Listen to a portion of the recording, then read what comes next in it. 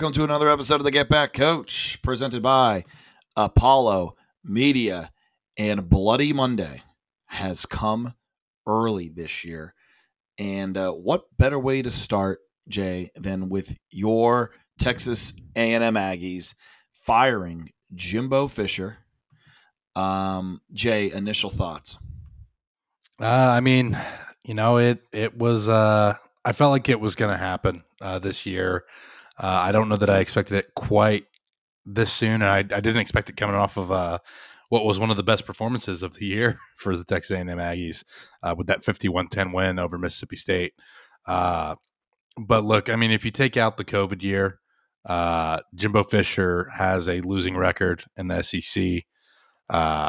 He has done above average, but when you're getting paid that much to coach, you have to be more than just slightly above average. And A&M obviously has expectations. The people in power are expecting the Aggies to compete for SEC championships and national titles. The money is behind that. They weren't getting the return, and they decided to move on. It'll be interesting to see where A&M goes from here. We start with Elijah Robinson as the interim head coach. I'm excited for that. I think he's a fantastic coach, and honestly, part of me hopes that he just gets the job outright, and A&M hires Sean Lewis to run the offense. That's probably not the direction. I have a feeling that A&M boosters, being A&M boosters, are going to want to make some big splash hire. Especially with Texas coming into the conference next year. But I think with the new early signing period, things have just kind of sped up quite a bit. And A&M wanted to get out ahead of it and figure out, who their new guy is going to be and try to keep what is still a top 10 recruiting class at the moment and intact. And that's one thing you can say about Jimbo is he has definitely elevated the level of recruiting for Texas A&M. The past few years there have been great, and I think with the commitment to the program, obviously A&M is looking to keep that momentum going. But we'll see if the next guy is able to get it done. Huge buyout, a lot of money, obviously, and there's a lot of think pieces out there about that. But triple the most ever. Yeah. Gus Malzahn was the second most at $21 million. This is $75 million. Yeah. Can you imagine getting paid $75 million as severance? I mean, that would be a hell of a buyout. I would never go back to coaching. I know it's in the blood, and it's it's what you want to do, and you want to you want to clear your name and tack on to your legacy or make your legacy look better. But $75 million to just not do anything. Yeah. That's a hell of a way. But yeah, triple the most since Gus Malzahn. And he was just $21 million. It is an insane amount of money. This is life-changing money, right? This is put 2 generations of your family through college type of money, but it is what it is, and A&M wanted to move on, and the money was never going to be an issue because of the price of oil and whatnot. All the jokes that you got to get off there as far as the money that's funding A&M. But no, it's weird to see that amount of money out there. And the thing you see with Jimbo that you don't see with some of the other support staff is the big buyout, right? There's a bunch of support staff folks that may have to move around or change jobs, and that's why I don't really celebrate these types of things, right? Because there's a lot of people that are suffering that are not getting $75 million in buyout money. Right. No, exactly. And there's a lot of people that are going to have to uproot their lives who aren't getting paid that. There are human beings involved, even though you might not like the person getting fired. There are a lot of people under them that are going to be out of a job now. It needs to happen. This is a business.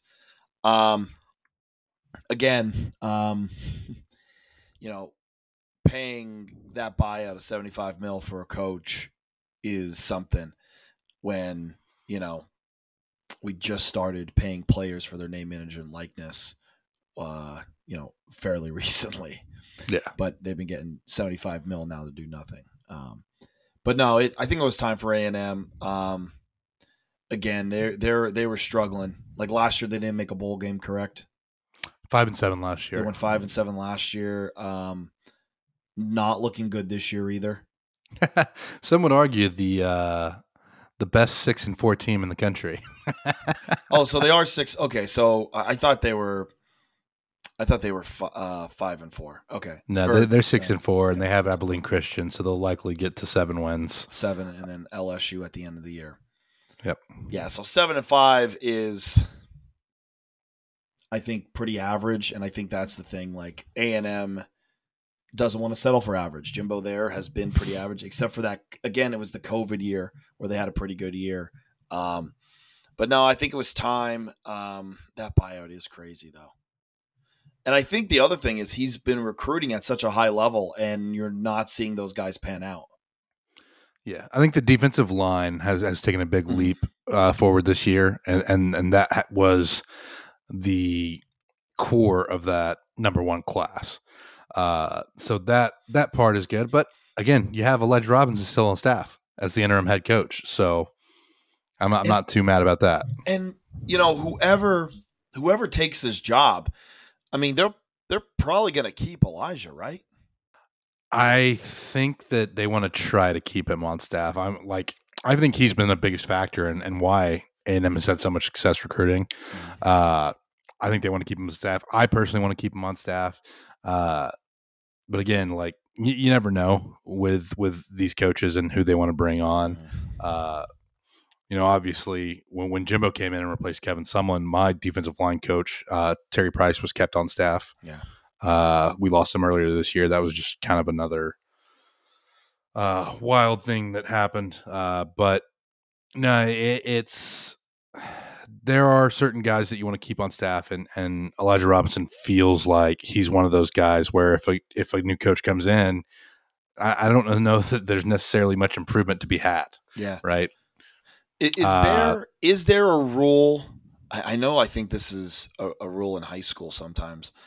Is there a rule that you have to keep somebody from a previous staff? I don't think for college. Not for college. Okay, I wasn't sure if because I know when Penn State made their transition, I know there were people that were kept, for a period of time. I know under Bill O'Brien. Again, I don't know if it was because of he kept Vanderland and Larry Johnson because obviously they're fantastic coaches, but I didn't know if it was because you had to keep at least somebody. Yeah. Yeah. Well, and I think sometimes, depending on the transition, it helps to have a few people still around.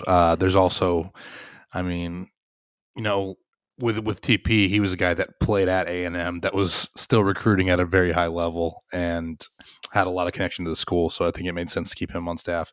I think Elijah Robinson, even though he's not an Aggie from his alma mater, I think a lot of people are big fans of him in College Station and would prefer to see him kept on staff. Yeah, I mean, man, he's dominating New Jersey right now. Yeah. And especially with the fact that the on the field product, the defensive line has clearly gotten developed too. Yeah, So absolutely. But no, it seems like it was time. That was the big splash firing. Maybe a little bit of surprise in the Mountain West with Andy Avalos.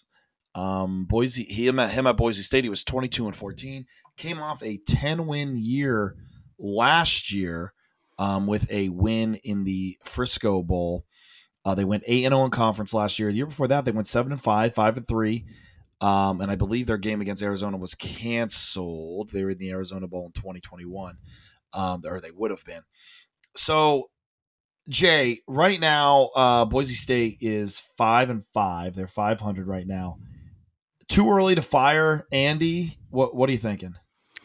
yeah, this one feels really weird to me, and I get that like Boise State expects to beat other Power Five competition or to beat Power Five competition and compete for that Group of Five bowl berth, right? For the New Year's Six bowl berth for the Group of Five teams.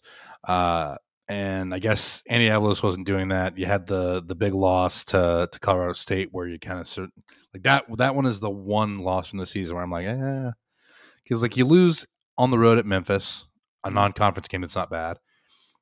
You lose to Washington, who obviously like Washington's looking like a playoff contender this Mhm. year. UCF at home isn't a great loss, but again, that's a Power Five now. They're a 500 Power Five team.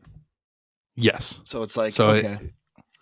like, and you're 4-2 in conference, so you're not like you're still you're still in the conference championship hunt Mhm. And because you I should beat mean, Utah State.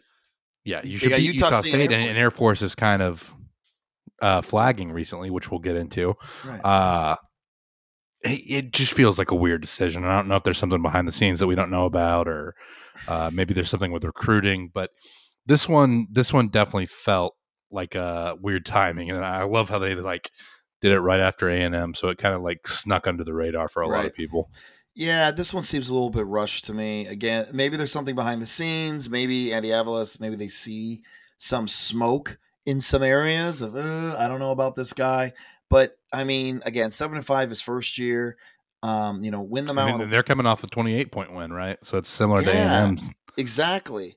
Yeah, 28-point win to New Mexico. So something had to something had to be there. There had to be some kind of smoke there. I don't see them firing him over that, especially when 8-4 for Boise State.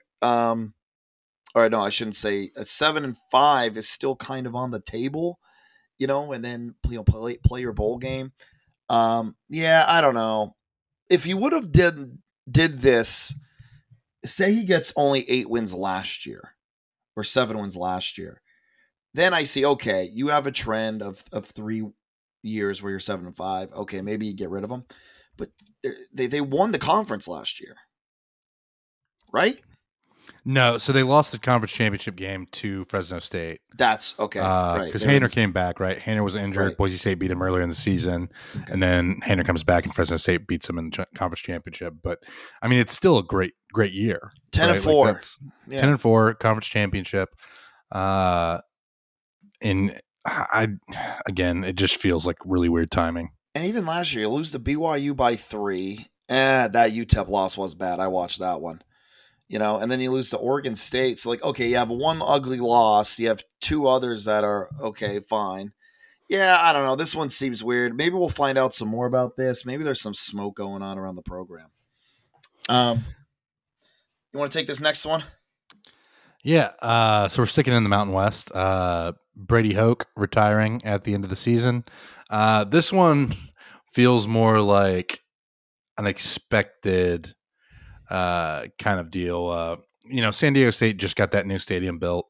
Obviously, they want some big things happening in their football program. 2021, obviously, Hoke has a good year there. 12-2, they finished the year ranked. But 2022, last year, they saw a little bit of fall off.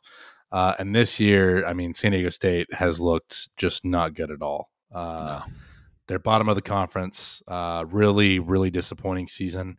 They only have one win in the Mountain West, and that's a win over Hawaii. So it's not been a good year for the Aztecs, and I think it was time for them to move on. And it just so happens that obviously Hoke is retiring at the end of the season, but I think this is a retiring in quotation marks. Yeah, I think this was. Hey, Brady, I think it's time for you to retire, man. Like it's over. And you know what the thing is? Like they started off with that win against Ohio. Um, and you think, okay, like Ohio, they're supposed to do some decent things in the MAC. And then Idaho State, they struggle with Idaho State, decent FCS program from what I can remember. And then it's UCLA gets stomped, Oregon State gets stomped, Boise lose to Boise, get blown out by Air Force, beat Hawaii, lose to Nevada 6-0, lose to Utah State. Yeah, and it's a lot of close losses in there, but yeah, San Diego State, you got to get bowl, you got to get to bowl eligibility. Yeah. And the other thing too is that they just had a very weird deal, right? Where they tried to leave the Mountain West to go for the Pac-12, and Right. then that thing collapsed. So they didn't like they don't want to have a bad year right now No, because this is they cannot afford yeah it. not good timing for it. And we'll see how they close out the year. But yeah, I think it was time for San Diego State to move on. Yeah. And then this last one, Zach Arnett is out at Mississippi State. He was 5-6, including a bowl win against Illinois. Um, Here's the thing with Zach Arnett and Jay. I don't know how you're going to feel about this. We did not talk about this one off camera, but the thing with Zach Arnett, and I'll give Mississippi State some props, is that when Mike Leach died, had that unexpected, when he died unexpectedly, they gave Zach Arnett a chance. They said, "Hey, you won the bowl game. The players love you, coach. You know, like we're gonna give you a chance here." Um, and then now they're five. Now they're, or sorry, they're 4-6. Correct? Yes. And now they're 4-6. Um, I did see some people. I was trying to find some threads of Mississippi State, and it looks like Zach, thank you, but this isn't going to work type of energy. It's a lot of, hey, he's just not a head coach yet. I have seen Mississippi State people like grateful of, hey, like you were given a heavy burden. Mississippi State, I think, did right by him and by that staff and the players by giving him kind of the keys for a year. But I believe it's just not working out. And that big time loss, of course, to Texas A&M did not help matters. So I think this is one where you can hang your hat on. Zach Arnett, you know, I think he'll be fine as a coordinator. But he wasn't ready to be a head coach quite yet. Yeah, and there's a couple of moves that I think people in Mississippi State weren't necessarily happy about. Mississippi State brought back a pretty experienced roster, Right. and Arnett kind of changed the whole offense. And I think there was a lot of people that didn't necessarily agree with that thought process. Recruiting wasn't going well either. And again, that could be part of Arnett, just maybe not being ready to be a head coach. And at Mississippi State, you're not going to recruit as well as some of the other people in the conference. Like that's just kind of a given. But yeah, I think this was just kind of a scenario where Arnett just wasn't quite ready. I think he'll be a great defense coordinator wherever he ends up. If I'm USC and Lincoln Riley, I'm getting on the phone immediately and hoping to get him for the defensive coordinator position. But yeah, I think it's weird to write like you fire a guy and really he hasn't had a full season yet, and he's 5-6, so not like too far below 500. But I think this is a situation where it felt like things weren't going to work out, and things were really kind of getting worse in Starkville. 3 losses in a row, and just kind of feels like a program that doesn't really have an identity. And Mississippi State has a reputation of being like a physical team, and it seemed like they were losing some of that physicality this year. And I get that some of that too is things changed a bit with Mike Leach in charge there, but I think Mississippi State probably wants to get back to a physical brand of football being played, and we'll see where they go from here. But yeah, this one didn't come as a surprise, and I think that A&M pulling the trigger on firing their coach first, right before Arnett got fired, was kind of a little bit of a shocker. But it is strange to see both coaches, get fired after a game like this, and it's not the end of the season. Yeah, the double firing. And you brought up a great point that that I forgot to put in the notes, that Mississippi State's, they had a good returning roster, and it just was not working. So anyway, Bloody Monday came a little bit early, and we are definitely not done yet. Hang out for a couple minutes before there's another coordinator bit the dust, but we're going to get there in a little bit. let's get into a little bit of a recap here. Friday, UNLV beats Wyoming 34-14. The Runnin' Rebels are 8-2. UNLV is legit. This is a legit Mountain West football team. Um, in the words of WWF's D'Lo Brown, you better recognize. Jay, UNLV, what are your thoughts? Yeah, I mean, look, dude, this team they're just good. Barry Odom came in and turned this program around immediately. And I do think Marcus Arroyo was doing a good job of building this program up. When he takes over in 2020, winless, then you go 2-10, and then you go 5-7. Like there's a clear improvement there. But then Barry Odom has put him over the top. 8-2 right now. So if you want to go back, the last time that this program had 8 wins was 2000. So I mean that's pretty impressive. The last time that they had more than 10 wins, or 10 wins, double digit wins, 1984. So obviously what Barry Odom's doing at in UNLV is pretty impressive. Uh, this is, I mean, we've talked about this as a team that's kind of been like a sleeping giant. It felt like that area, uh, like they should be recruiting better and winning more games. And I mean, look, we don't know if this is going to be sustained success. Obviously, this is Barry Odom's first year at UNLV, but I think it's pretty clear that this program is doing pretty well, and to have a chance at 10 wins at UNLV is an impressive run, and this team looks very good. Yeah, this is not a team that is historically good. Like this is not a program that's historically good. Um, and for them, 8-2 has have a shot at a Mountain West title. That is huge. And where they are located, like where they're located, in Las Vegas, um, it's a place where guys might flock to, man. So yeah, great job here. UNLV, kind of a little bit of a surprise team. I think we mentioned before that we thought they would like be in the conversation a little bit, like definitely go bowling type of thing. But 8-2 is fantastic. This is a Yeah, great year for them. 8-2, 5-1 in conference, and they play Air Force next week.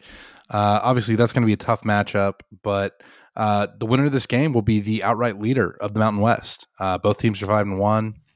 Fresno State's in second at 4-2. Boise State 4-2. San Jose State 4-2.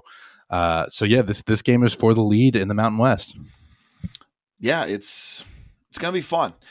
Great conference. You gotta if you haven't checked out Mountain West football, you absolutely have to. At least the top tier teams. They're a lot of fun to watch. Yeah. Um, Now we're gonna move on to Saturday. It's Groundhog's Day here again in Happy Valley. Um, so Michigan beats Penn State 24-15.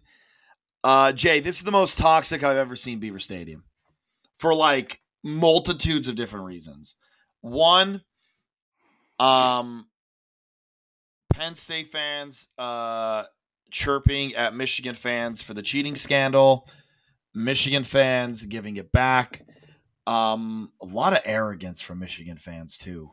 Like, I mean, that's kind of the Michigan calling card, though, yeah, isn't it? it's a lot of arrogance of like, again, like even my youngest brother Luke, who you met, like he came back from the concession stand line, and he's just like, he goes, these Michigan fans were like talking trash in line, like we're not even doing anything to you, like what are you doing? Um, some of my other people from my tailgate said the same thing, that they were just like very arrogant and chirping people that like weren't even talking back to them. So that's something. And then you got Penn State fans in a civil war being like, if Franklin loses this game, he should be fired, and he lost. Um, and yeah, it's just not good. The vibes were so toxic. It was it was good when the game was close, but then when it tipped the other way, it was really bad. Michigan didn't attempt a pass Now they did technically got called for pass interference, which again I'm biased, but I didn't think it was pass interference. Daquan Hardy tries to make a play on the ball, runs right into the um, Michigan tight end, and then the Michigan tight end throws Daquan Hardy down, and it's pass interference. That's the only pass they actually attempted, but because it was taken off by a penalty, it it doesn't show up in the stat book.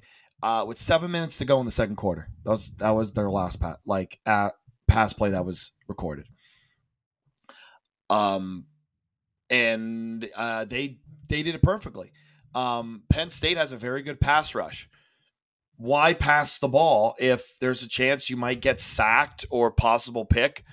Run that ball, make Penn State's offense beat you, and Penn State's offense couldn't beat them. They could not do it. Um, I think James Franklin. We have seen game day miscues from James Franklin before, but this was the worst I've probably seen of him. This was a very bad game for James Franklin.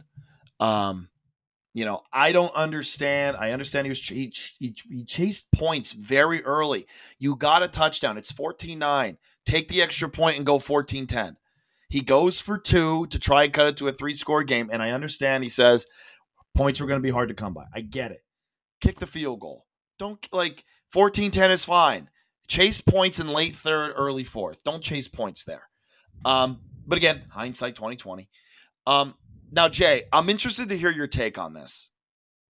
I believe a certain way. Okay. However, I talked to a stats nerd, an NFL guy, has no tie to any college football team, and he told me something different. Jay, 2 minutes to go, you score a touchdown, you are down 9. Okay. Do you go for 1 or go for 2? I think in that scenario, I'm gonna go for 1. Right. Right, because the field goal still gives you the lead. Right, if you're down 9, you No, score a no, no. So touchdown. no. So you're down. Okay, Sorry, you're down 9. Sorry, you score a touchdown already. Sorry, okay. you score a touchdown. You're down 9. Do you kick the extra point to cut it to 8, or do you go for 2 for 7? There's 2 minutes left. Okay. So in this scenario, I think you go for 2, right? Because if you go and you're gonna have to score again no matter what.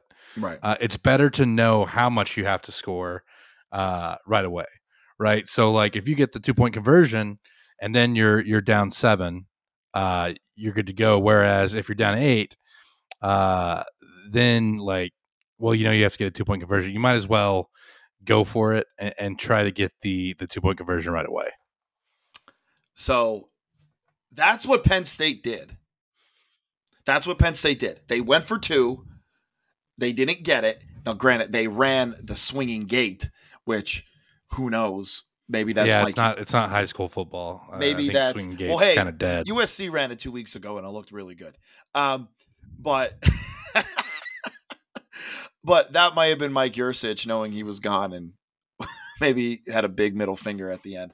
Who knows? However, so that's what you just described is what Penn State did. And I don't agree with it. And this is why. And maybe it's more of an old school attitude. My thing is keep you extra point, you're 8. Onside kick, you score a touchdown. If you get the onside kick back, you score a touchdown, then go for 2. And then Michigan at this point, their backs against the wall. Okay? More pressure. Also, I think it's easier to recover an onside kick for a return for a Pans team if you're up 9 than if it's 8. Maybe a little pressure situation.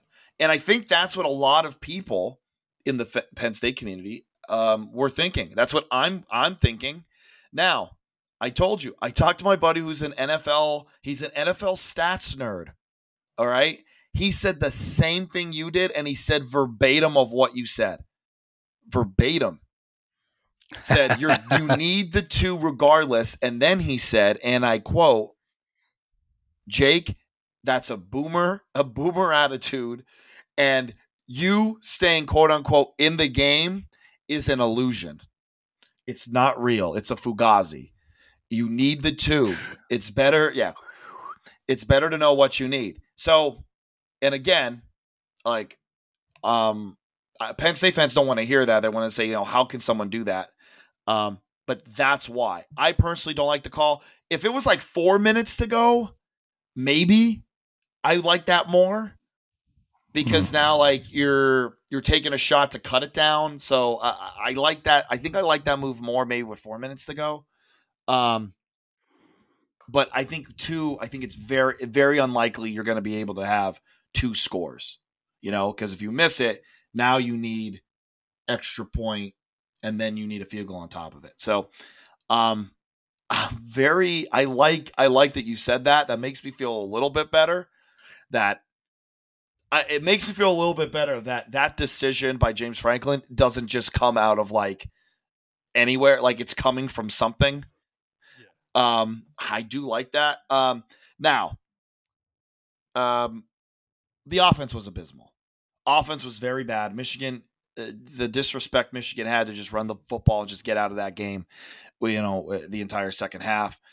Penn State's offense was abysmal. I'm going to be honest. I thought this was the best roster, most complete roster, I should say, of the James Franklin era, and I'm wrong. I was wrong. The receivers are not helping matters. They're not getting separation. There are rumors that the receivers room is off the chain, by the way, that they're very, again, take every rumor you hear with a grain of salt, but allegedly the receivers are just, it was a bad culture before, and now Coach Hagens is trying to like clean it up a little bit. Drew Aller is missing people, man. And I hate it. I want this kid to be the truth. I think he's a great kid. I think his best days are definitely ahead of him. I'm not going to call him a bust. However, he is missing people over the middle of the field, man. Like he's not seeing things quick enough.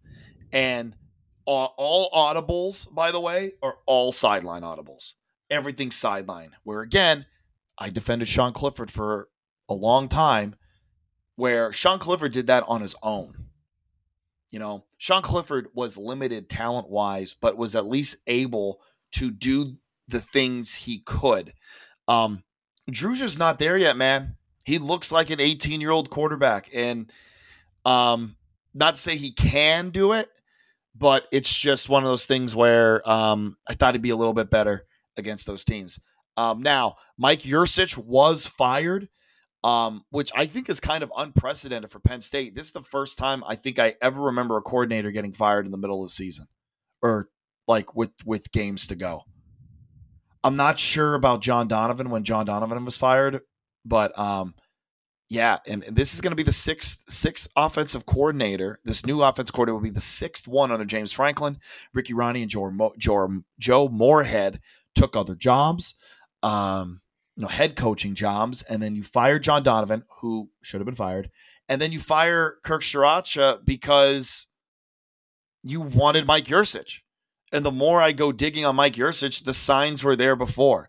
I talked to Walk On Red Shirts, the guy who runs that, and he basically told me, he's like, every time he gets fired or every time he leaves, people are excited. That's not a good track record.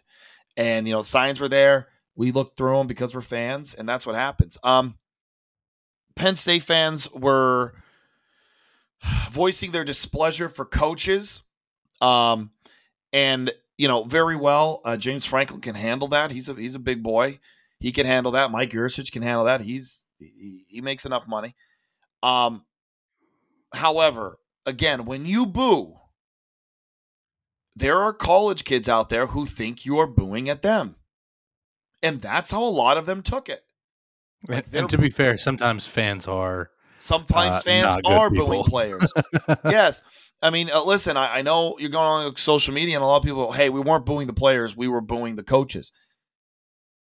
Listen, when you're on the field, man, booing's booing. You don't know. You do not know. And I understand they get paid now. I get it. They should deserve some criticism. I get it. However, I don't like booing players. Um, and yeah, you can boo coaches. That's fine. But the players are the ones on the field. They're the ones hearing it. You know, Vega Leon going into the tunnel, people are screaming at Franklin. It's Jay, if you want to watch a toxic video, watch James Franklin going into that locker room after that game. It's brutal. And Vega Leon, who's a young offensive lineman, he had enough. He had enough. And Denai Dennis Sutton said something very similar of, hey, like, I know the majority of people support us. He's like, but I just can't believe we're trying out there and people are going to boo us. You know, they're not for the most part, but it's it's disheartening for another reason. These are people that want Penn State to recruit at a high level. All right, that are booing. Like, we got to recruit at a higher level. Okay. What message does it send all those recruits that are on that sideline when they see fans booing like that? Yep. What message does that show? You're going against what you want. All those kids that were on the sideline that game saw a crazy atmosphere. Crazy atmosphere. Jay, it was just as loud or probably louder than the whiteout game. All right. And it was at noon. And then you have people booing. Man, if I'm a high profile recruit, I ain't going there. Like, man, these guys are busting their tails out there. You're going to boo? You're going to hate this head coach? If I go here, you might run him out of town by the time I'm done. Why go there? Yep. It's not good. You don't think you have recruits seeing what you post on Twitter on Threads? You don't think recruits aren't doing that? They know. So again, like voice your displeasure at coaches, but man, you gotta know you can't boo players. And I know it's a lot of it isn't directed towards them, but you can't do it. The players take it the wrong way. The recruits take it the wrong way. You're hurting your own case, man. And I know we talk about this twice a year. We have this rant twice a year. Okay. I am not defending James Franklin after this game. He had a very poor game. It was bad. It's probably the worst possibly game management, maybe, of his career. It's a bad one. It is bad. However, Jay, like, we've seen this before with programs. We've seen this before. I know, like, again, we talk about Nebraska. We talk Auburn about and Auburn. Hey, Tennessee had a good year last year, right? Where are they at again? They're back to where they were before. I know that's bad because we do like Josh Heupel here. Okay, and they did have a lot of turnover on their roster. They did have a lot of turnover. That is true. You know, I know it's his first year. Luke Fickell was going to solve all the problems in Wisconsin. All right. How's Florida doing? I know Dan Mullen was a mess towards the end. How's Florida doing with Billy Napier? They thought he was going to be the guy, right? So again, Jay, two things. Penn State fans think Penn State is a 10. We think we're a big knockout, that we're going to walk into a bar and everybody's going to look at us. We're a 7.5 at best. We're maybe an 8. We're not the prettiest girl in the room. We're not. We're not the prettiest girl in the room. I don't know that y'all are gonna be offering $75 million buyouts like A&M is. No, which is probably a good thing. But and here's the other thing. Here's the other thing, Jay. You look at Penn State's rankings of things, and I know no one wants to hear this. And my friends who are listening to this right now are probably like, "Oh, there goes Jake again in his rose-colored glasses." I know what they're already thinking. You look at Penn State. They recruit anywhere between 7 and 20. Okay? Their facilities rank in the 20s to 30s.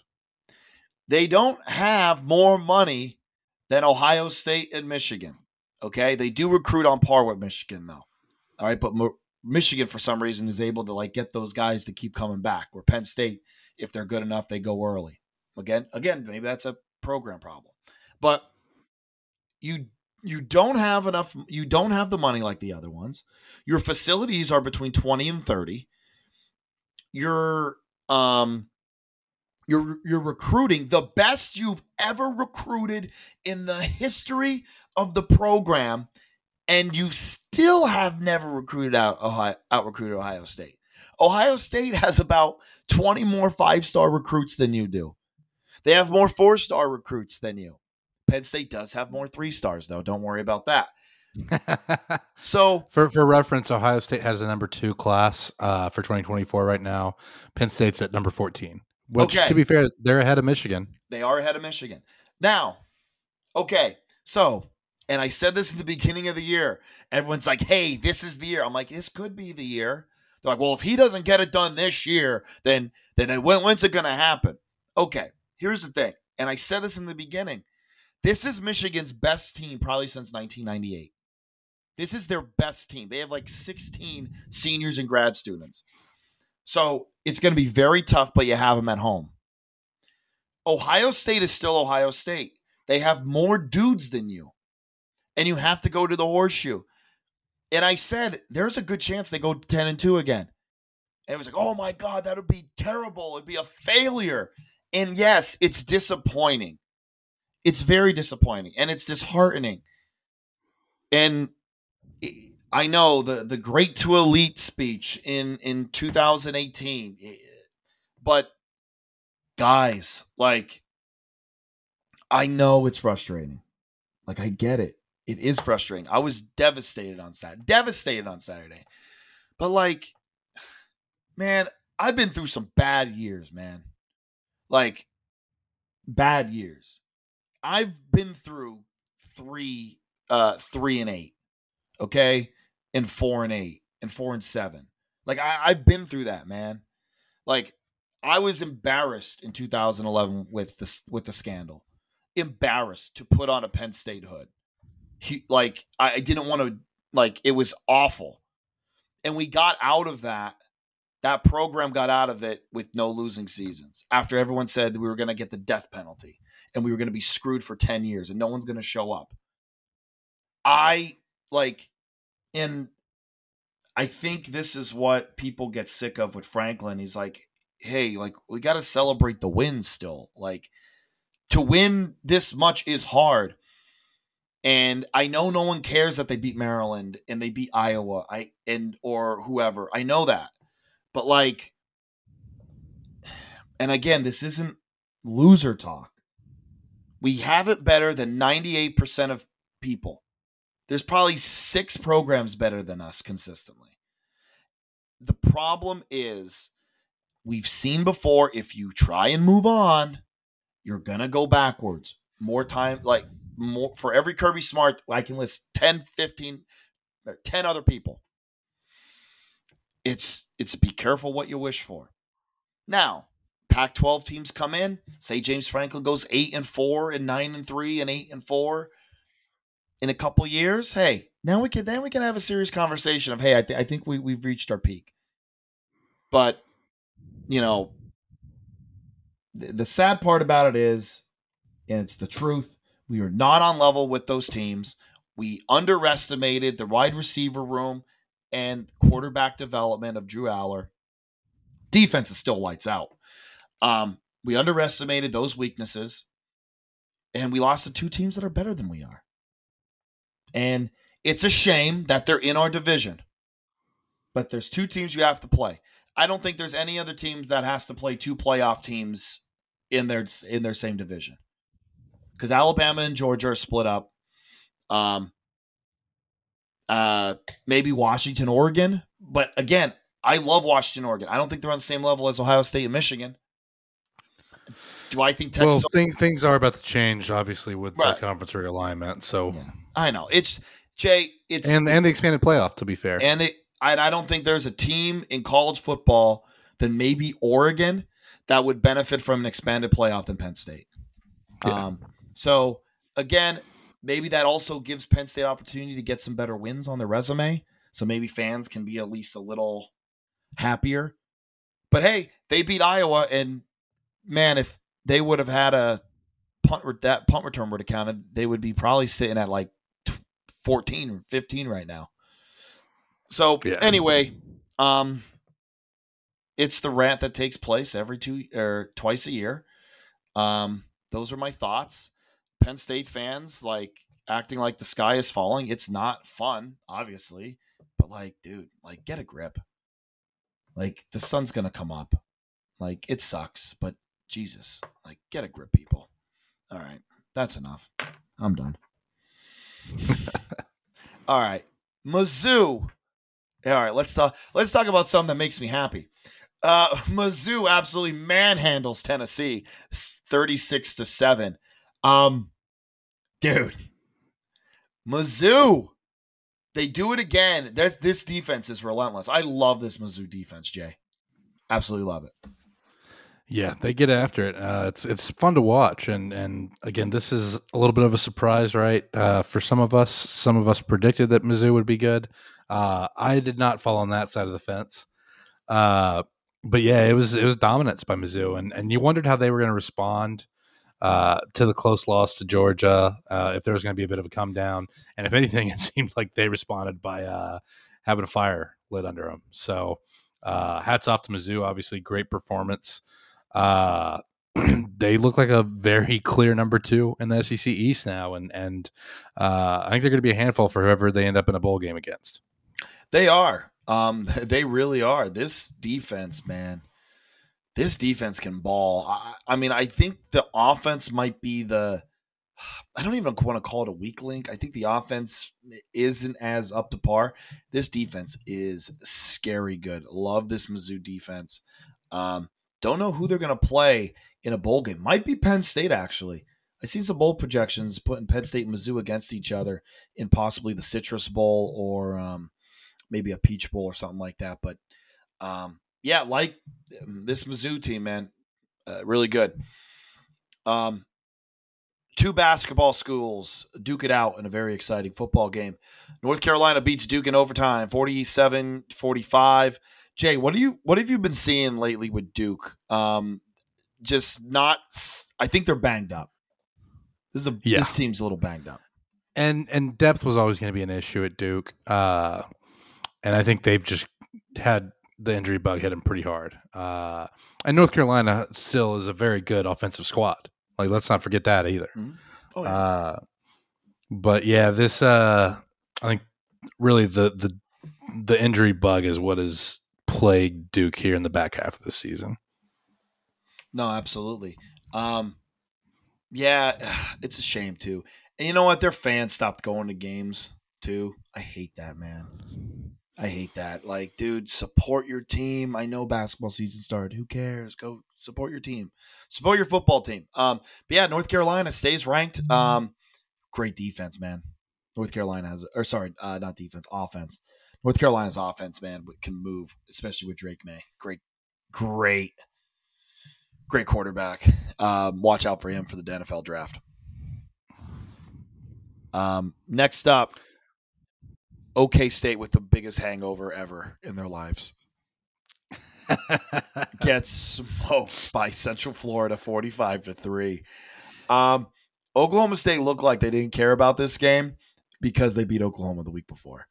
Um, I didn't bet this week. I didn't get any of my bets in, and I'm very sad because this had hangover written all over it. This had hangover written all over it, but I didn't know it was going to be like the movie Hangover with how disastrous it was going to turn out. No, I mean, look, I think we both thought there was going to be a little bit of a hangover for Oklahoma State. But again, to this extent, I did not see that coming. And UCF, I mean, look, the Knights were prepared without a doubt. And I think, look, if you saw it being this big of a blowout, Oh yeah. hats off to you, but there's no way that I thought UCF was just gonna like boat race them. Oklahoma State's look like they've been drunk for 5 days when they played. Yeah. Like they've been drunk all week. Also, Gus Malzahn, man. All right, so Central Florida's 5-5. Jay, do you think again 5-5 first Power Five gig is? Do you think Gus Malzahn's going to have second life in Central Florida? I I mean, look, let's not forget that UCF has had their own injury struggles this year too. Right. Uh, it's been kind of a thing that they've battled.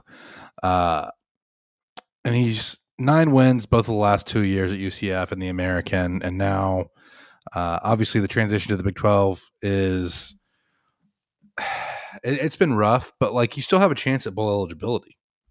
So if Right. you win one of these last two games with Houston or Texas Tech, you're bowl eligible, and I think that's about all you could ask for your first year in a Power Five conference. Uh, and look, I like it's easy to second guess, but I think Malzahn really is doing all right for himself. The other thing too is UCF feels like a place where they can put quite a bit of money into that program and get recruiting going pretty well. Right now, they're set at 23rd, I think, in the recruiting rankings, but in the Big 12, that's second. If you're not including Texas and OU, who are uh, going to the SEC. So looking at it from that standpoint, I mean, you got to be pretty happy if you're a UCF fan. Now, will that be enough? I think, with bowl eligibility, if he gets there this year, I think they'll be okay. If they lose both of their next two, we'll see. I think that gets a little bit hairy, but I think he'll get a little bit more support with a bowl game in Orlando. Yeah. No, absolutely. Um, Next up, we're going to go back to the SEC. Georgia just absolutely demolishes Ole Miss. This game wasn't even close. I mean, Ole Miss does start the game off 7-0. Georgia just boat races them. I don't know. I don't think there's anything else I need to say about this one. This is Georgia just dominated Ole Miss. Ole Miss has a problem on defense. That's like they have issues.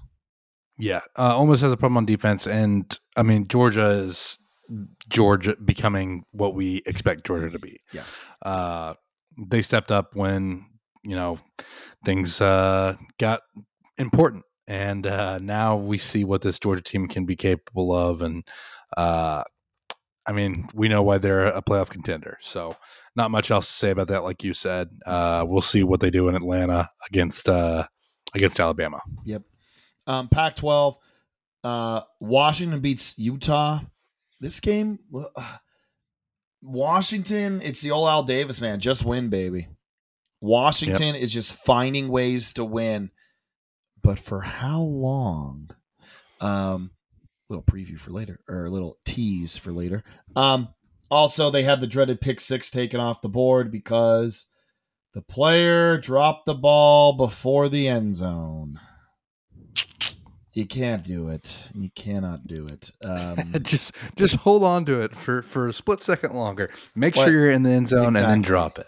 Like, I mean, as a defensive player, again, Jay, I played at a very, very low level. You were blessed, and your hard work took you to bigger heights. I had the benefit of scoring two touchdowns as a defensive player, and I remember holding on to that ball like for extra yards. Like, okay, I'm in the middle of the end zone now. I can drop it. Like, I don't know. Oh, man, that's rough. But Washington's still good, man. This is a good team, very good team. I like this team. You Utah keeps fighting. And I know the wins aren't there for the most part. I mean, I guess they are technically, but they don't have Cam Rising. This is going to be going to be the biggest what if seasons for Utah. Yeah. Like, what if Cam Rising would have been healthy? Because I think Utah could have really made some noise in the Pac-12. I really do. I think so too. Especially when you look at their losses. I mean, obviously the Oregon loss was a blowout. You lose pretty handily to Oregon, Right. but the Oregon State game and the Washington game, I think, are both uh, winnable games that are. I would probably favor Utah in a rematch if they had Cam Rising. Yeah, I do too. I do too. While everyone was sleeping, Hawaii beats Air Force 27-13 on the island. Two bad losses in a row for Air Force. Uh, Jay, you have any idea what's going on here? No clue. And I don't have the roster in front of me, so like I don't know if they're dealing with injuries too, because that could definitely be a part of it. Obviously, playing on the island, and I think God, going back to like Nadu on here is like the playing on the island is overrated as far as an excuse, but there is a little bit of something to that. Anytime I you have think so to too. take a flight like that, a bunch of big guys on a small plane, it can be hard on the knees, just squeezing in there. But I I think it's bad that you get neither one of these are great losses from a standpoint of I don't know that either team is bowl eligible. I'd have to No, go they're back not. and look. I don't believe. Uh, Well, I know Hawaii definitely isn't. yeah, Hawaii's sitting at 4-7, and then Army as an independent is 4-6. So Who you lose the two struggled with teams. who struggled with Holy Cross? Uh, Army lost to UMass earlier this year, Yes, they did. so that's also a thing that happened. Although they did a weird thing where they beat UTSA. So I don't. I mean, Army's Yeah, kind of an enigma. they are. Uh, Those pesky cadets. anyways, yeah, right. Uh, but yeah, you look at what Army did, and it's it just feels really weird to see Air Force get off to such a great start, like, and they were blowing teams out too. Mm-hmm. That was the other part of it. Like they just handily beat San Jose State. They handily beat San Diego State.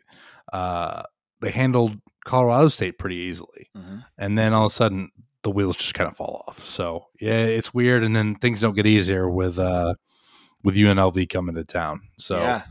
uh, UNLV and Boise State to close out the year is not exactly uh, two easy wins to pencil in. So yeah, really weird to see Air Force fall off, but they still have a chance at the Mountain West. They're still the leader of the conference right now. So we'll see if they can bounce back against UNLV. Yep. No. Absolutely. And Jay, let's get into the FCS minute. Yeah, had a couple of Missouri Valley Football Conference games in the FCS minute. Last week 11, North Dakota at South Dakota. South Dakota wins 14-10. South Dakota was number 6. North Dakota was number 12. Number 15, Southern Illinois at number 13, North Dakota State in the Fargo Dome. North Dakota State wins that one handily to get back in the win column.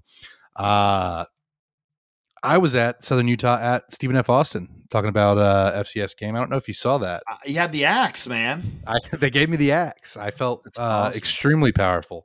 I have a former teammate on that staff, Kirby Ennis, and then I got to talk with Coach Carthel a little bit. Great guy. Tough loss for them, but I think that Stephen F. Austin, if they put some things together, they're recruiting pretty well down there in Nacogdoches. I think Coach Carthel can get the ship righted. But week 12, we're going to a big game this year. I think this is on both of our bucket lists. Oh, Brawl It's the on Wild. mine at least. It's Brawl the Wild, yeah. Yeah. And it's number 4 Montana State at number 3 Montana. ESPN's handy dandy ticket thing that tracks the cheapest tickets. Per ESPN, $158 the cheapest ticket. So that's Wow. it's a high demand game. And Missoula is really the place where I want to see it more so than Bozeman. But I would go to Bozeman too. But yeah, this is a big matchup. Number 4 at number 3, rivalry game. I feel like game day should honestly just go back. They're going to James Madison, which I appreciate. Yes. Since James Madison is wrongfully being kept out of the postseason. But Yep. like going back to Brawl the Wild for a number 4 versus number 3 FCS matchup would have been great. And that's your FCS minute. That was way longer than a minute this time, I think. Oh, I love it. It's like the fastest 2 minutes. It's never 2 minutes. Okay. Um, let's get into some preview for week 12. We're gonna start this thing off on Friday. Colorado at Wazoo. Both 4-win teams trying to get to bowl eligibility. Wazoo is a 5-point favorite at home in Pullman. And I also I like Wazoo in this game over Colorado. I think Wazoo's offense, um, I think Wazoo's offense is really going to be the difference maker in this game. Um, Not sure what the over is. Do we know what the over is? Probably should have We can written find that out down. pretty quickly. Let's figure It that is out. 63 and a half. Oh, I love it. Over, over, over, over. Take it. Take the over. Oh, man, how much do you think Colorado's regretting that Stanford loss earlier in the year? Oh, big time. Yeah, because I feel Big like time. this Washington State game is a very winnable contest, Mhm. and that would be enough to put them at bowl eligible. Uh, Unfortunately, they're going to need to win out, and you have Utah to close the season. I think Washington State, with their schedule, isn't likely to win out either. But it's man, I think I favor Colorado here. I just think the fall off has been bigger for Washington State than it has been for Colorado. Ooh. Um, yeah. No, I kind of see that. I don't know. I just see Cam. You're going to get two dynamic quarterbacks playing. I see Cam Ward lighting up Colorado's defense, and I do believe Washington State is going to get a stop or two towards the end of this ball game. Um, I like Wazoo. I like Wazoo to cover in Pullman. Okay. Wazoo 1, 2, 3, 4, 5, 6. 6 straight losses. They get one back. They get one back. I like Wazoo. Um, Moving into Saturday, it's SEC Cupcake Week, Jay. At least Mississippi State is playing Southern Miss. I think Florida has Mizzou, which we'll talk about in a little bit. So, Jay, here's the thing with Cupcake Week. In the beginning of the season, when the North, usually week 1 and 2, when the Northern teams, they play their cupcakes, all we hear from the South is, oh my God, look at who they're playing. Like we forget what the SEC does in week 12. It's like, do you think we forget every year what you do in week 12? Like right before rivalry week. So it is SEC Cupcake Week. Mississippi State plays Southern Miss, who at least Southern Miss is like a group of 5, like at least a known group of 5. But listen, hey, be careful with Abilene Christian. Abilene Christian, baby, the Wildcats out there in Abilene. Yeah, A&M shouldn't have a problem even with the coach moving on. I think again, part of the reason that they made the decision this week is so you're not playing like a LSU the week after you get rid of your coach. I say do it. Coach is fired game. Hey, listen, but You're speaking of Cupcake Week, now I understand that Conference USA isn't necessarily known for having the best teams, but New Mexico State plays Auburn, and Auburn should win that game. okay. But I think we got to give some credit to New Mexico State. They just beat Western Kentucky. They're 6-1 in the conference, 8-3 overall, 8 wins for New Mexico State. Jerry Kill, Right? baby. And they have already punched their ticket Yep. to the Conference USA Championship game against Liberty. Oh, look at that. Wait, against So Liberty. yeah, they get Liberty, who We're big they Jerry lost to Kill. earlier in the year, but Jerry. we will be rooting for New Mexico State to pull off that. Oh I, yeah. I told you the Aggies would be a dark horse contender for the conference championship this year. I just didn't say which Aggies that was going to be. Sickos, our friends at Sickos have the Aggie standings of like all the teams, and Del Val, which is by kind of near where I grew up, has been leading it the entire year. Oh So man. I love that. But And all right, there are a couple of good SEC games. You have Georgia at Tennessee, Florida at that's true. Mizzou, and Kentucky at South Carolina. So it's not completely It's not. dead, but yeah, there's a lot of cupcakes, as you would say. Yes, a lot of cupcakes. So let's continue with the ACC. Jay, this is my upset special.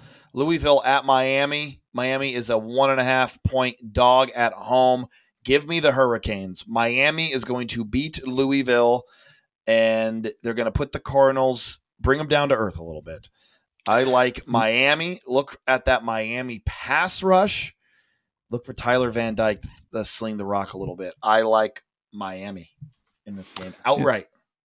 this Louisville team's been kind of weird, right? Like they have the big wins against Notre Dame and Duke, where they really controlled those games and didn't have an issue at all. And then you lose to Pitt and you play Virginia extremely close. Kind of nonsensical, but yeah, I don't hate this pick there. I'm probably gonna stay away from it just because Louisville has been such an enigma this year. Uh, but it's an interesting one.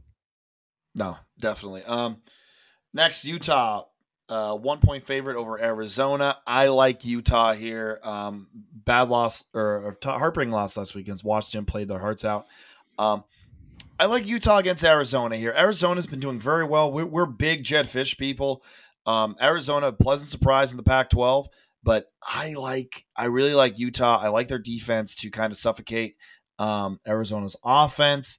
Arizona's defense, I think it's nice.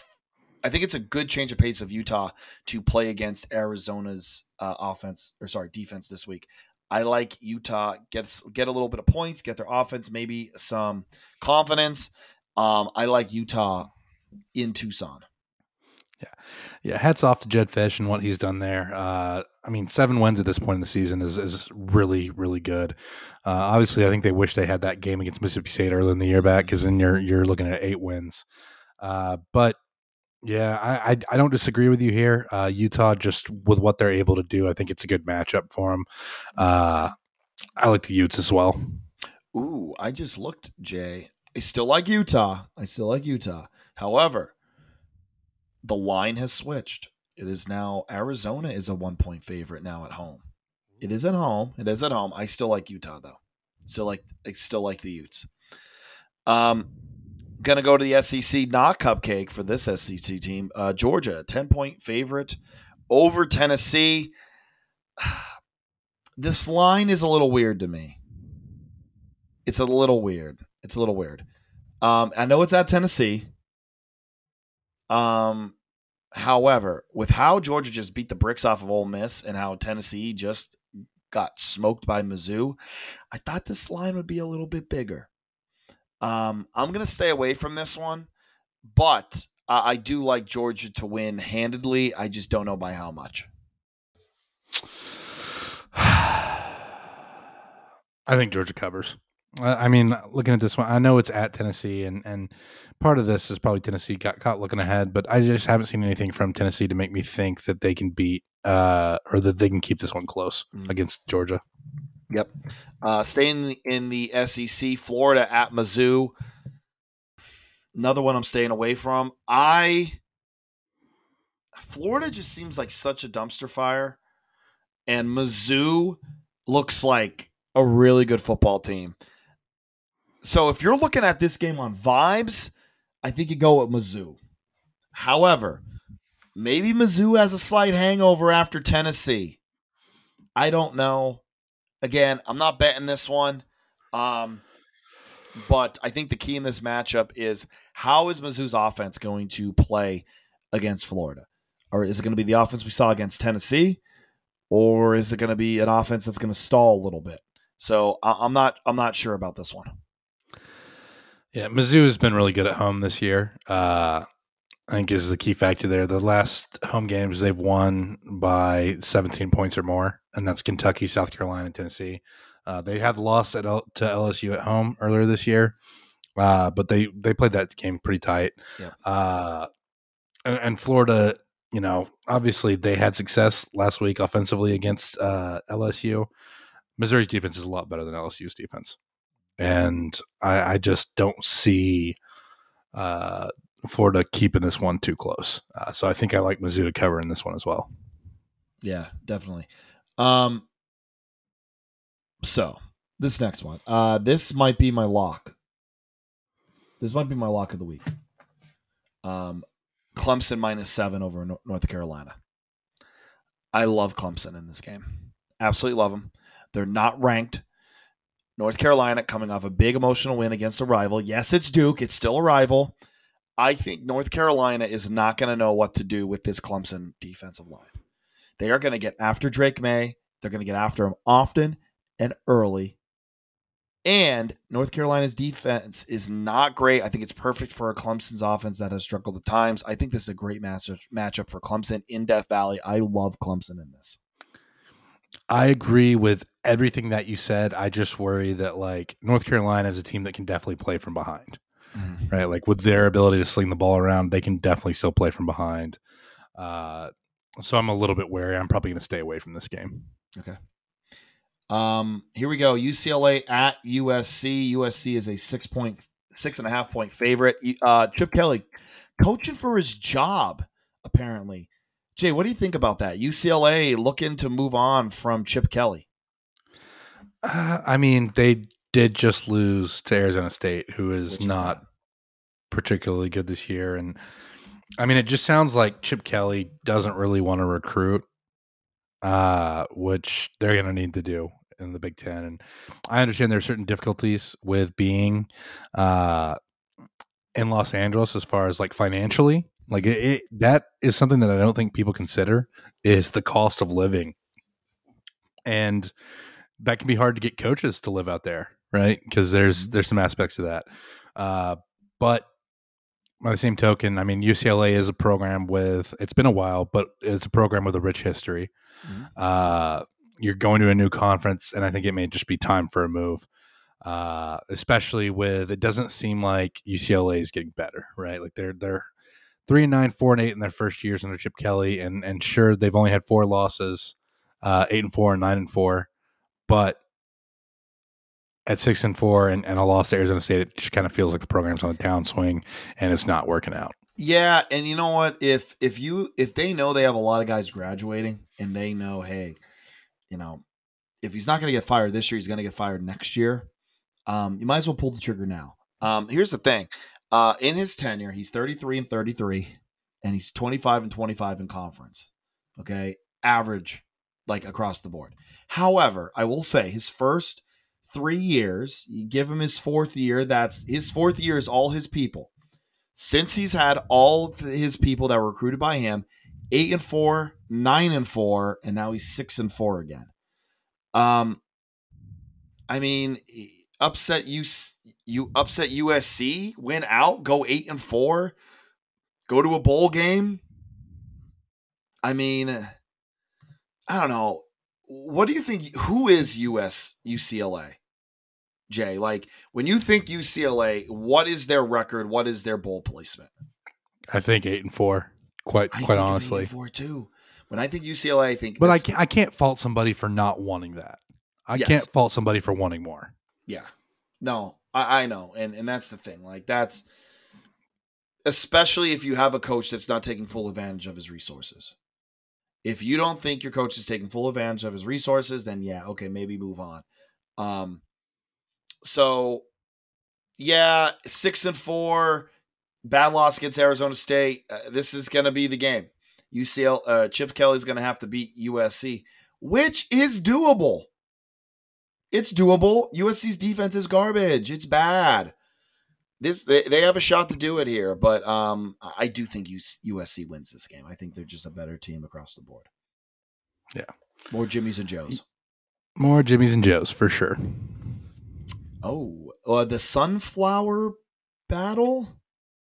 The Sunflower Showdown. Sunflower Showdown. Kansas State, 7.5 point favorite at Lawrence, at Kansas.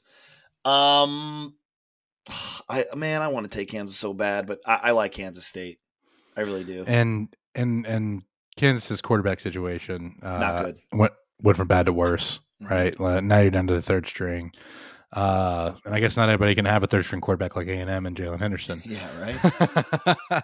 We didn't even talk about that in the firing, the game that he had. But no, I mean it's look. I like Kansas State here too. I think it's just a bad matchup. The physicality that Kansas State plays with Mm. is tough for Kansas to reciprocate, and Kansas State still has a lot to play for. They still have an outside shot at that Big 12 championship berth. Uh, you currently have four teams sitting at 5-2 in the Big 12, Look at which that. 5-2 is that second spot. Obviously, the Longhorns are in first, so Kansas State wins out, and they could very well find themselves in the Big 12 championship in Arlington. 5-2 might win you to win the division. That must be real nice. Must be nice to still Well, must there's no be. divisions. There's no Oh, divisions, so that's it's right. There's all still everybody divisions. lumped There's still together. divisions, right? But must be nice. Must be nice to be able to do that. All Yeah, right. Iowa State's sitting there too. Iowa Farmageddon at the end of the year. yeah, Look, Farmageddon at the end of the year. Iowa State's 5-2. Kansas State's 5-2. If both teams win this weekend, they could be playing theoretically for Look at that. for a berth. Uh, especially because Kansas State and Iowa State both have wins. Oh, I'm sorry. Never mind. Oklahoma State did beat Kansas State. But like you look at the 5-2 teams, it's just kind of funny. Oklahoma probably still has the best shot, Yep. but I'm laughing. I'm dying to see what that tiebreaker is going to be. Um, you ready for this one? Washington State at Oregon State. It it has now flipped. Oregon State is a 1 point And that's favorite. Washington, right? The Huskies, Yes, not Washington Washington. State. Yeah, Okay, Washington. Did I say Washington State? Sorry. yeah, that's okay. Sorry. There's a lot of states. Washington at Oregon State. Oregon State is a 1 point favorite at home. Everything that I know about betting is telling me to take Oregon State. Everything.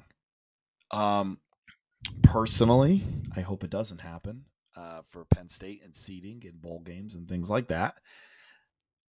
However, everything that has to tell me about betting tells me to take the Beavers here. Take the Beavers at home. Washington's due for a loss. They've been close all these other games, and I think it might happen. I think Oregon State's upsetting them today or on Saturday. Give me It does feel like that game, right? Beaver fever. It just kind of feels like that game. Yeah, I think I like Oregon State here too. This is the game they really should have been at. By the way, Mm-hmm. In I think Corvallis. they didn't go because they don't want to face up to their role in Ooh. the collapse of the Pac-12. Oh, I like If you that. ask me, but I mean, what can you do? No, yeah, exactly. What can you do? And listen, man, And then or they get some like credit back. It's good PR for them to go to James Madison instead because you're like, oh, we're going to a small school, like we're going to a group of five team. mm-hmm. See, we appreciate everybody, but in reality, it's like Oregon State at or Washington at Oregon State. Do we really want to go to Corvallis, where those people are probably going to let us have it? Hmm. Much to Probably think not. about. Yep. Um, and again, Oregon State right now is sitting at 8-2. Okay, they are sitting at 8-2 right now. I mean, if they win this game, it's going to be a battle for the Platypus right there. Which that's a game day might go to.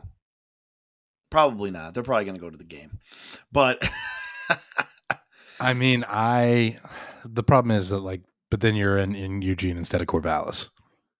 yes, you're right. Like it's But they would fine, rather but do that. They would rather do that. oh They yeah, don't want to go to Corvallis, but no, they don't um, want to go to Corvallis, and they certainly didn't want to go to Pullman either. no, exactly. And that's the thing, man. You're looking at this Oregon State team. I mean, listen, Jay, it's no secret I've had Beaver fever for a very long time. Okay, I've had Beaver fever for a long time. However, look at their schedule. Okay. They lost to Washington State. All right. Which, okay, Washington State at that time was decent, but they had problems. Beat Utah, which is their best win. Utah is good, but they obviously have some discrepancies. All right. Cal, beat UCLA, who's no longer ranked. Lost to Arizona, who is ranked, quality loss. Beat Colorado, killed Stanford. Didn't have to. And so right now, we're going to find out how good Oregon State is. And with this line, I think they're going to beat Washington, and then I think Oregon's going to kill them. Yeah. And I Because think that's also, what's or happening. just the level of football that Oregon's playing right now. Okay, a little off topic. Who's better right now, Oregon or Washington? Neutral site rematch. Neutral site and rematch. Neutral site rematch, I think Oregon wins. Me too. Me too. And also, how about Bo Nix, the front runner for the Heisman per Vegas? You know what? Listen, and this has nothing to do with Bo Nix. I like Bo Nix. I think Bo Nix should go to New York. How is Jaden Daniels and Michael Penix and Marvin Harrison Jr., one of those three guys, not your front runner? How? I mean, Michael Penix is my favorite still, Yeah. but I love Michael Penix. Love Michael Penix. I do plus it like makes me Jaden feel good Daniels. when I predicted him to be a Heisman guy at the Yes. beginning of the year. Yes. I do. I love Michael Penix. And Jaden Daniels is really good too. Marvin Harrison Jr. is amazing. He does something amazing every week. And yes, I love Bo Nix, but I think he's fourth out of those three guys. He deserves to go to New York, but he shouldn't. He shouldn't get the Heisman. I don't know. All right, we're gonna end the episode. Top four. Okay, Jay. College football playoff starts this week. Let's just say it does. Who's your top four? My top four are Georgia, Ohio State, Michigan, and Florida State. Ooh, okay. I like that, by the way. Very nice. In that order. In that order, right. I don't hate me. Michigan, number one. Georgia, Ohio State, um, and Washington for the time being. Even though I think they're going to lose this weekend, Yeah. right now, if I had to choose, I would take Washington, and this is why. I think the Pac-12 is collectively better than the ACC. I know, 100% fair. I know, Florida State has that win against LSU. Good, very good win. LSU is a scary team, by the way. That is a scary team. Them offensively, Jaden Daniels is amazing. However, I think Washington's resume is better. I think the wins are better. I think they're in a better conference. I'd go with Washington for that fourth spot. The reason why I took Michigan one, I truly believe Michigan is the best team in the country. I truly believe it. I think they have seniors everywhere. They have veteran leadership everywhere, and that's going to be imperative. Um, Again, I've said it. This is the best Michigan team in my lifetime. If not, then second behind 98. Um, Actually, to be honest with you, I'm going to really fire some people up. I put Ohio State number 2 and Georgia 3. And only because I like Ohio State's wins more.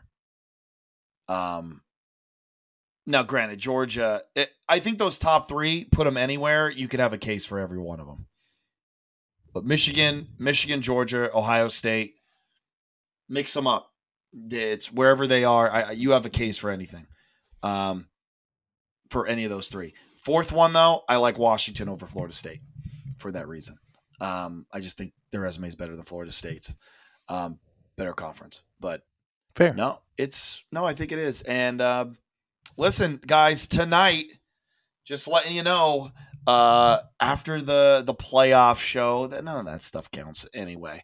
So what you should be doing though tonight is, and maybe you want to listen to the playoff show and watch the rankings that don't matter, but there is a full slate of action tonight.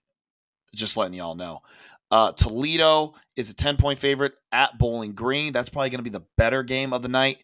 Northern Illinois is hosting Western Michigan, and Eastern Michigan plays Akron as a 4-point favorite. So there is football on tonight. There's football on tonight. Watch it. Gotta love that action. We're in week 12. We don't have a lot of football left. We would kill for these games in April and May and during the summer. Don't let it go to waste. Hashtag Maction. Jay, got anything to leave us on? Oh man, football season goes by too fast. But if you haven't noticed on Twitter, I'm trying to get a full-time job coaching. So pitch into the Hire J campaign if you can. Hashtag Hire J. Yeah, hashtag hire Jay. You going? Not going anywhere this week? I will be at. I mean, they've tried to call it the Battle for the Blue Bonnets or whatever. They're trying to rename it, but it's the Revivalry. It's the game between TCU and Baylor in Fort Worth. Should be a good time. I'll be out there. So this will be the 11th different stadium of the year for me. Pretty excited.